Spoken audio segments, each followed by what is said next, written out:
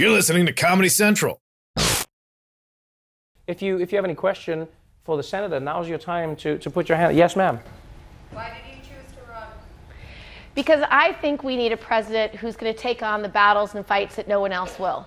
And I know that if we are going to actually have health care as a right, pass a Green New Deal, or national paid leave, we do have to get money out of politics. And my story is so different than any other Democrat running. I win in red and purple and blue places. My first House district was 2-1 Republican. I won it twice. Second time with a 24-point margin. And then I came together 3 elections in New York with the highest vote percentage ever at 72%. That's higher than President Obama, higher than Hillary Clinton, higher than any person who's ever run for Senate or governor. And so the one thing that I know I can do is bring this country back together, because President Trump has truly divided us on every racial, religious, socioeconomic line. He's made us a smaller country. He's somebody who actually bullies and demeans the vulnerable. He punches down. And so we need a president who's going to fight the fight to bring this country back together again and actually get things done. And I have the vision and the experience to actually do it. All right. One more question, then we got to wrap. Yes, sir. What will you do to confront climate change deniers? So give them the facts. I think global climate change is the greatest threat to humanity that exists today.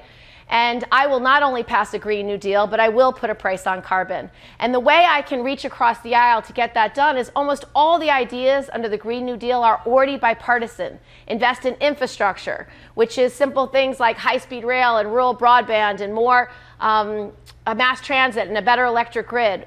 Clean jobs, actually teaching our kids STEM subjects and investing in the wind, solar, geothermal, hydropower, and biofuel industries and incentivize innovation. And clean air and clean water. It's a big issue in every state. There's not a state that doesn't have water that's polluted, whether it's lead or PFOAs or nitrates. And so I can bring those ideas to Republicans to pass that legislation. The only part that's new is net zero carbon emissions in 10 years.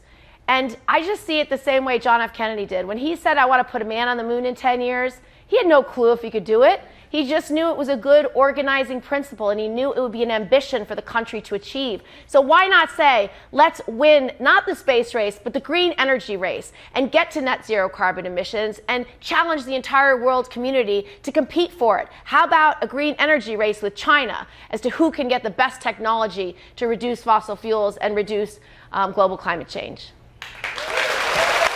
Senator Kirsten Gillibrand, everybody. Thank you again. The Daily Show with Trevor Noah, Ears Edition. Watch The Daily Show weeknights at 11, 10 Central on Comedy Central and the Comedy Central app. Watch full episodes and videos at thedailyshow.com. Follow us on Facebook, Twitter, and Instagram, and subscribe to The Daily Show on YouTube for exclusive content and more.